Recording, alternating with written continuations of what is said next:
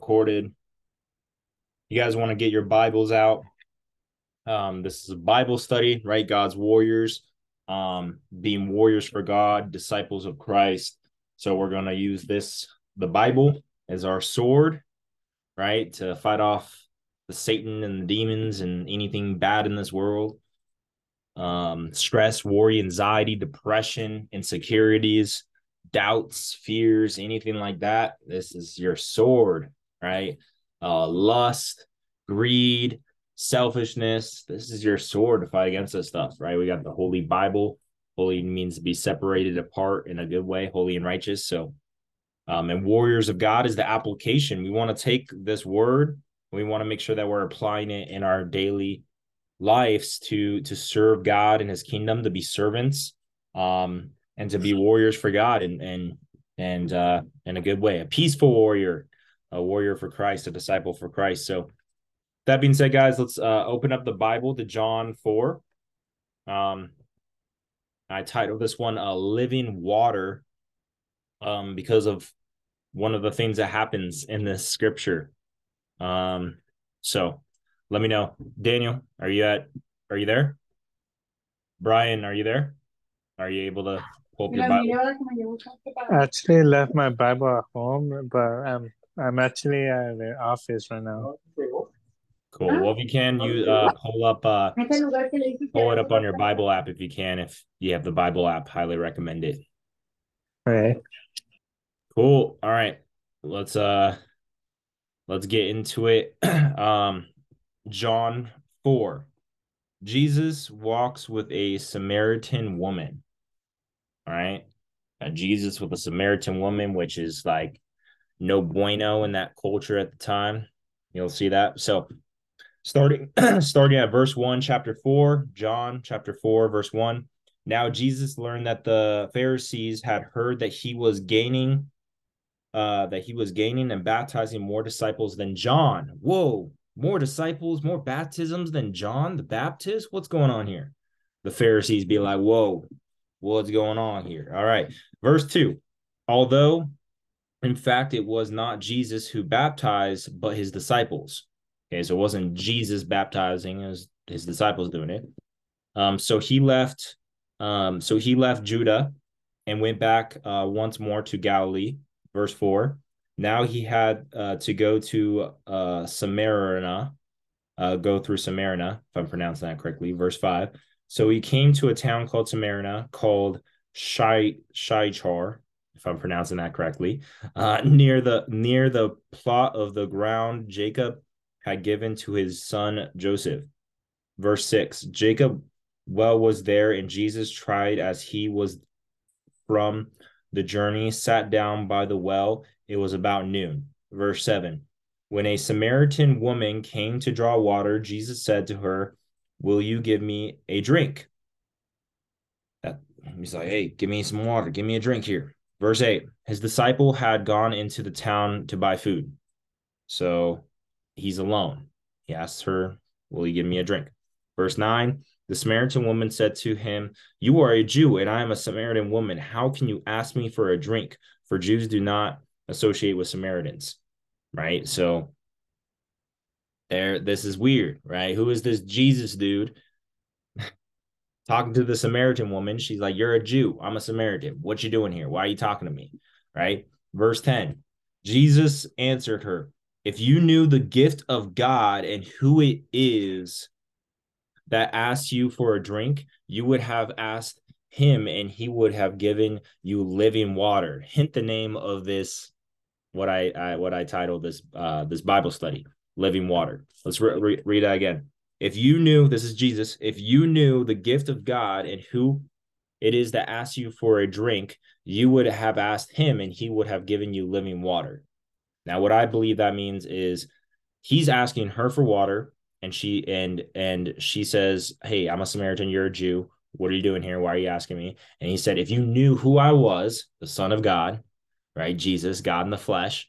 If you knew who I was, I want you would be asking me for water, and I would give you living water. And living water, as we're going to see here in the next verses, is everlasting. It's the Holy Spirit. It's the eternal life. It's more than just some H2O, right? But I believe that's what it means. Verse 11, Sir, the woman said, you have nothing to draw with, and the well is deep. Where can you get this living water? Are you greater than our father Jacob, who gave us the well and drank from it himself, as did also his sons and his livestock? Jesus answered, everyone who drinks this water will be thirsty again. H2O. They're going to be thirsty again. But whoever drinks the water I give them will never thirst. Indeed, the water I give them will become in them a spring of water welling up to eternal life. Ooh, let's read that again. That's some fire. That's some Jesus dropping some bombs. All right, he's dropping that fire. Jesus answered, everyone who drinks this water will be thirsty again. So you drink that H2O, you're going to be thirsty again. But whoever drinks this water I give them will never thirst. You will never thirst again once you drink this water. Indeed, the water I give them will become in them a spring of water welling up to eternal life. So what I believe this verse is speaking is a metaphor for the water is the world, H2O, right? You drink, eat that bread, you drink that water, you get that money, you get that status, you get whatever from the world, you're going to want more of it. You're just going to want more money, more status, more power, more fame, more water, more food. You're just going to want more and more and more because it's never enough. You're going to continue to be thirsty. But if you drink from the water that Jesus gives, which is the Holy Spirit, which is accepting him as your Lord and Savior, which is the Bible, which is God himself, you will never thirst for the world again because you're fulfilled in the soul. Indeed, the water I give them will become a spring of water welling up to eternal life. So what I think is like when you get this Holy Spirit, when you accept Jesus Christ your Lord and Savior, when you're following the word and you're building a relationship with God, right? What that means is the fact that you're going to never want to thirst for anything else ever again, right? And you're going to be pouring out to other people like you see me doing, right? You're going to be pouring life into other people, right? When you're filled with this, right? Do you guys have any thoughts on that? I'm going to text somebody real quick. Do you guys have any thoughts on that?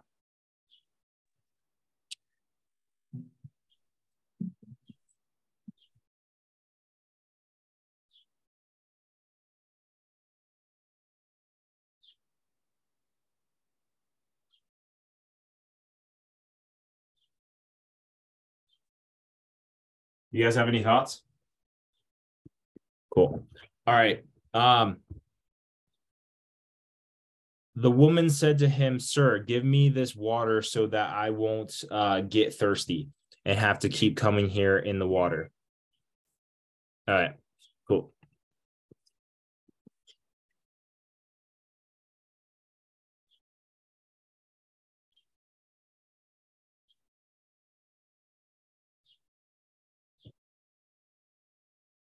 All right. Cool. Welcome, Timo. All right, we're getting into it. All right, so I'll read. We're in verse 13, John 13. All right, I'll reread that and re-explain where we're picking up. So Jesus answered, everyone who drinks this water will not be thirsty again, but whoever drinks the water I give them will never thirst. Indeed, the water I give them will become in them a spring of water welling up to eternal life. Right. So what I was saying right there, again, this is John 4, verse 13 through 14, is when you drink the living water. That's why I named this Bible study Living Water, is that you're not going to be thirsty for water again. Right. You're not going to be thirsty for the world. You're not going to be thirsty for money or women or status or power or any of that stuff, because you're drinking the living water, and you're never going to be thirsting for the world again, because this water is eternal life. Okay, so verse 15, the woman said to him, "Sir, give me this water so that I won't go get thirsty and have to keep coming here to draw water." Verse 16, he told her, "Go call your husband and come back." So he's prophesizing, right? Because he doesn't know that she has a husband, right? He just met this lady at the well, and he's all like, "Hey, go get your husband then." Verse 17, "I have no husband," she replied. Jesus said to her, "You are right when you say you have no husband." Verse 18, "The fact is you have five husbands, and the man you now have is not your husband. What you have just said is quite true." Now, I always think this when Jesus says this is quite funny because he's like calling her out. He's all like, he's all like, "Yeah, you're right. You don't got a husband. You got five." Like, and that to a woman, right? That's calling her out pretty hard. It's like, you don't got one husband, you got five.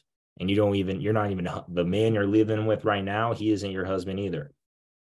So he's prophesizing, showing, and she's like, "Sir," verse 19, John 4, verse 19, "Sir," the woman said, "I can see that you are a prophet."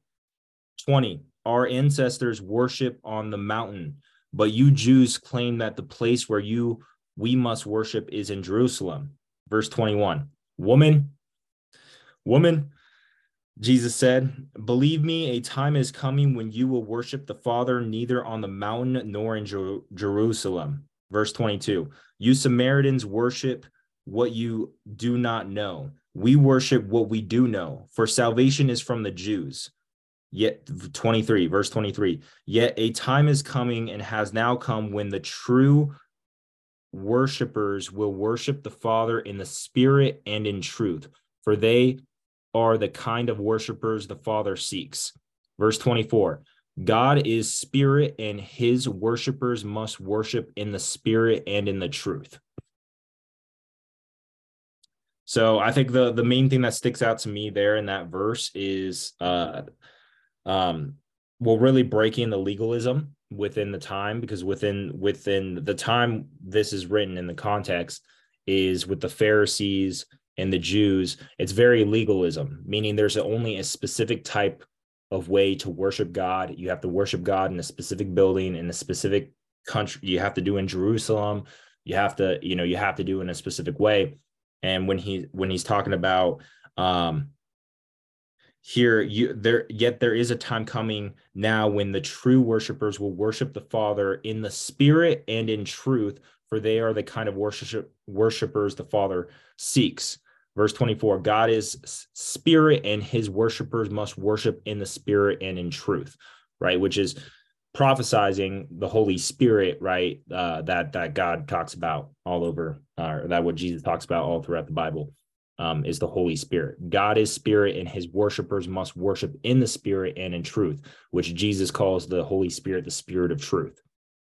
Verse 25, "The woman said, I know that Messiah called Jesus is coming. When he comes, he will explain everything to us." Verse 26, "Then Jesus declared, I, the one you are speaking to, I am he." Right? So she's talking about, hey, this guy, the Messiah, Jesus, is coming to tell us all about all this stuff. And he's like, you're looking at him. I am he that you were talking about. All right. The disciples rejoined Jesus. Verse 27. "Just then his disciples returned and were surprised to find him talking with a woman. But no one asked, 'What do you want?' or 'Why are you talking with her?'" Verse 28. "Then leaving her water jar, the woman went back to the town and said to the people, 'Come, see a man who told me everything I never did. Could this be the Messiah?'"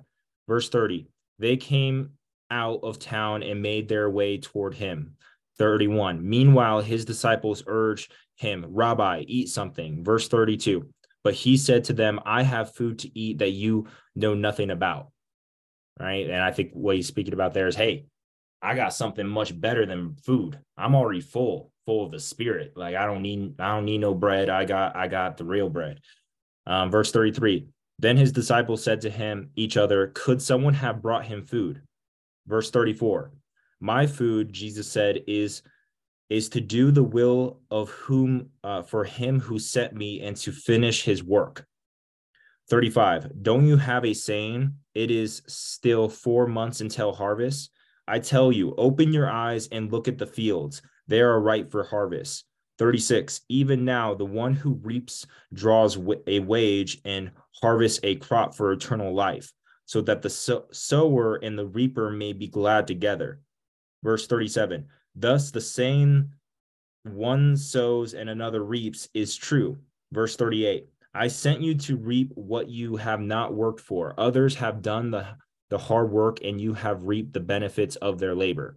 All right. And so this I believe is prophesizing the whole aspect of salvation through Jesus. When he's talking about because the concept of being fed, right, is to do the will of who the one. Okay, he says it takes 4 months to harvest. I tell you, open your eyes and look at the fields. So I live by a whole bunch of farms. So look at the fields. You're going to see a whole bunch of food. They are ripe for harvest. 36. Even now, the one who reaps draws a wage and harvests a crop for eternal life. So speaking of the time that this is written with the Jews and the Jesus and everything, is you have to work to get salvation, right? Back then you had to make sacrifices. You literally had to do all these different things if you wanted to go to heaven. That's what it says. So that even now you have to work for your wages to get the crops of eternal life, so that the sower and the reaper may be glad together. Thus the saying, the one that sows and another reaps, is true. Verse 38, I sent you to reap what you have not worked for. So I sent you to reap what you have not worked for, which is the concept of salvation. Others have done the hard work, and you have reaped the benefits of their labor. Right. So I believe that's what Jesus is saying right there when it comes to what he's about to do in the book of John, later on in the book of John.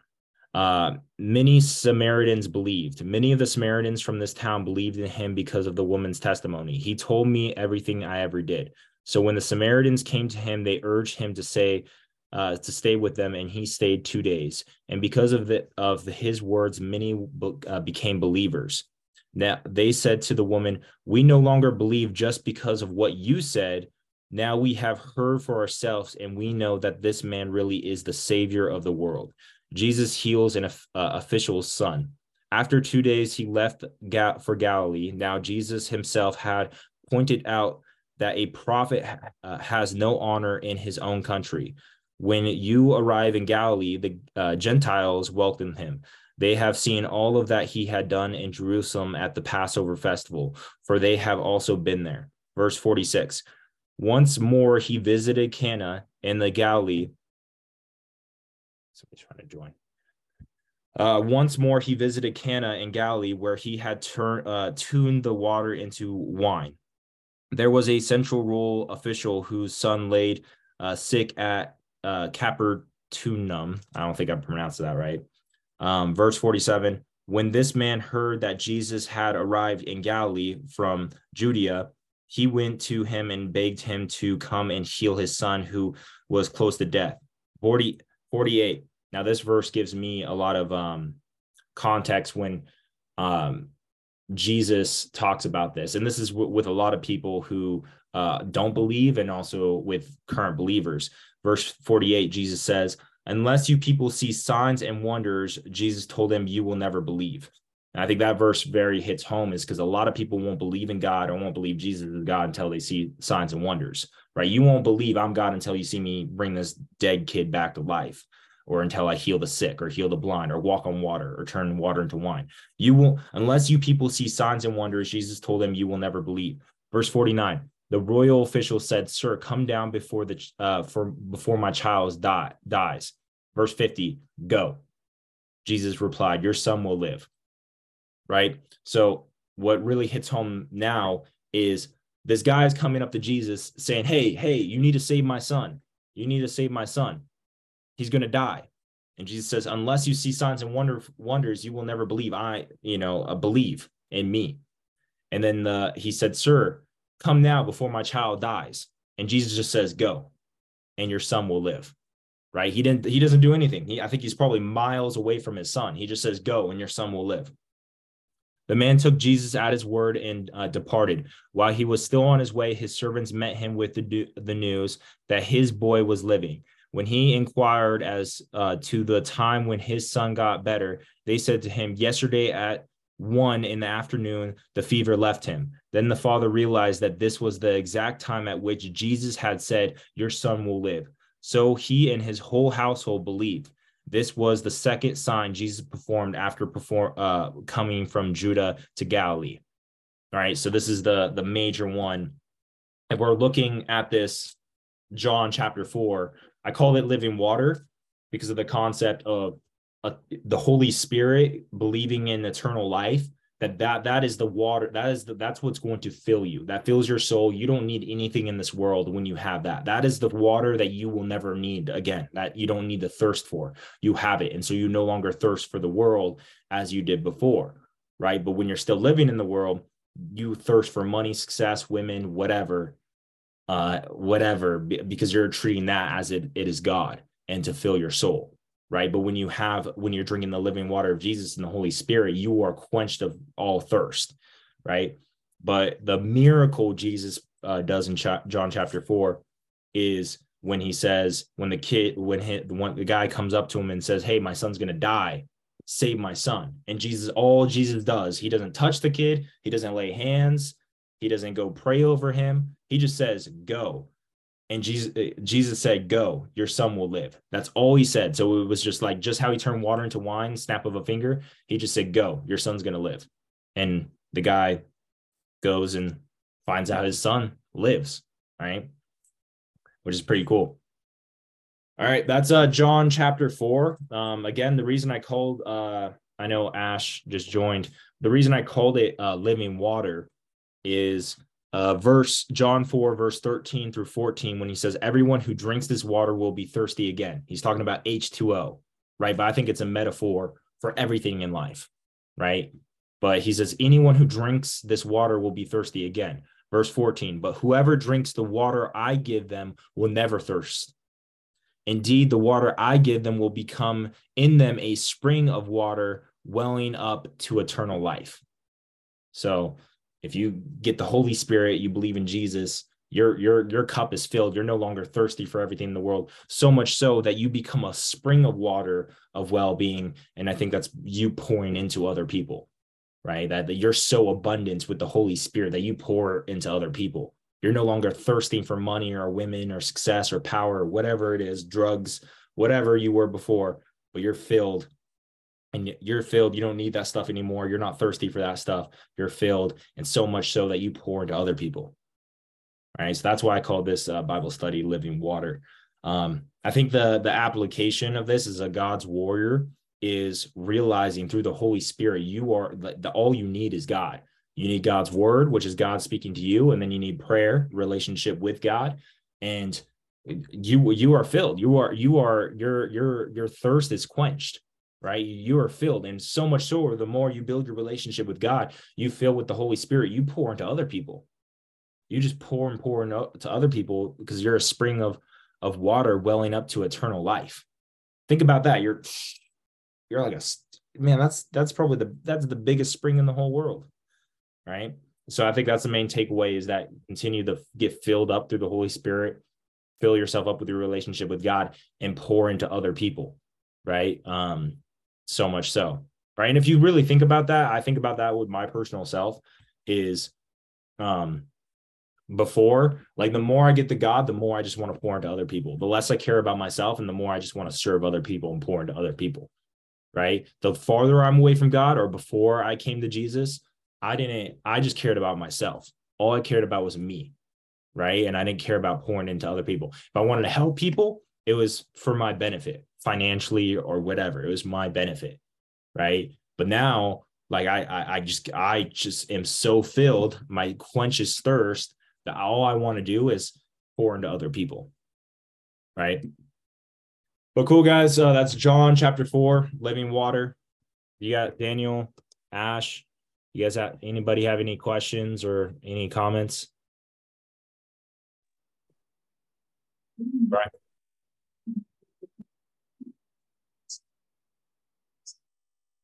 You got something, Brian? Oh no, my bad. Ash, you look like you're thinking in depth, bro. You got just got I'm working out. No, yeah, I just took a shower. My bad, I forgot like about the meeting. That's why I was a little late.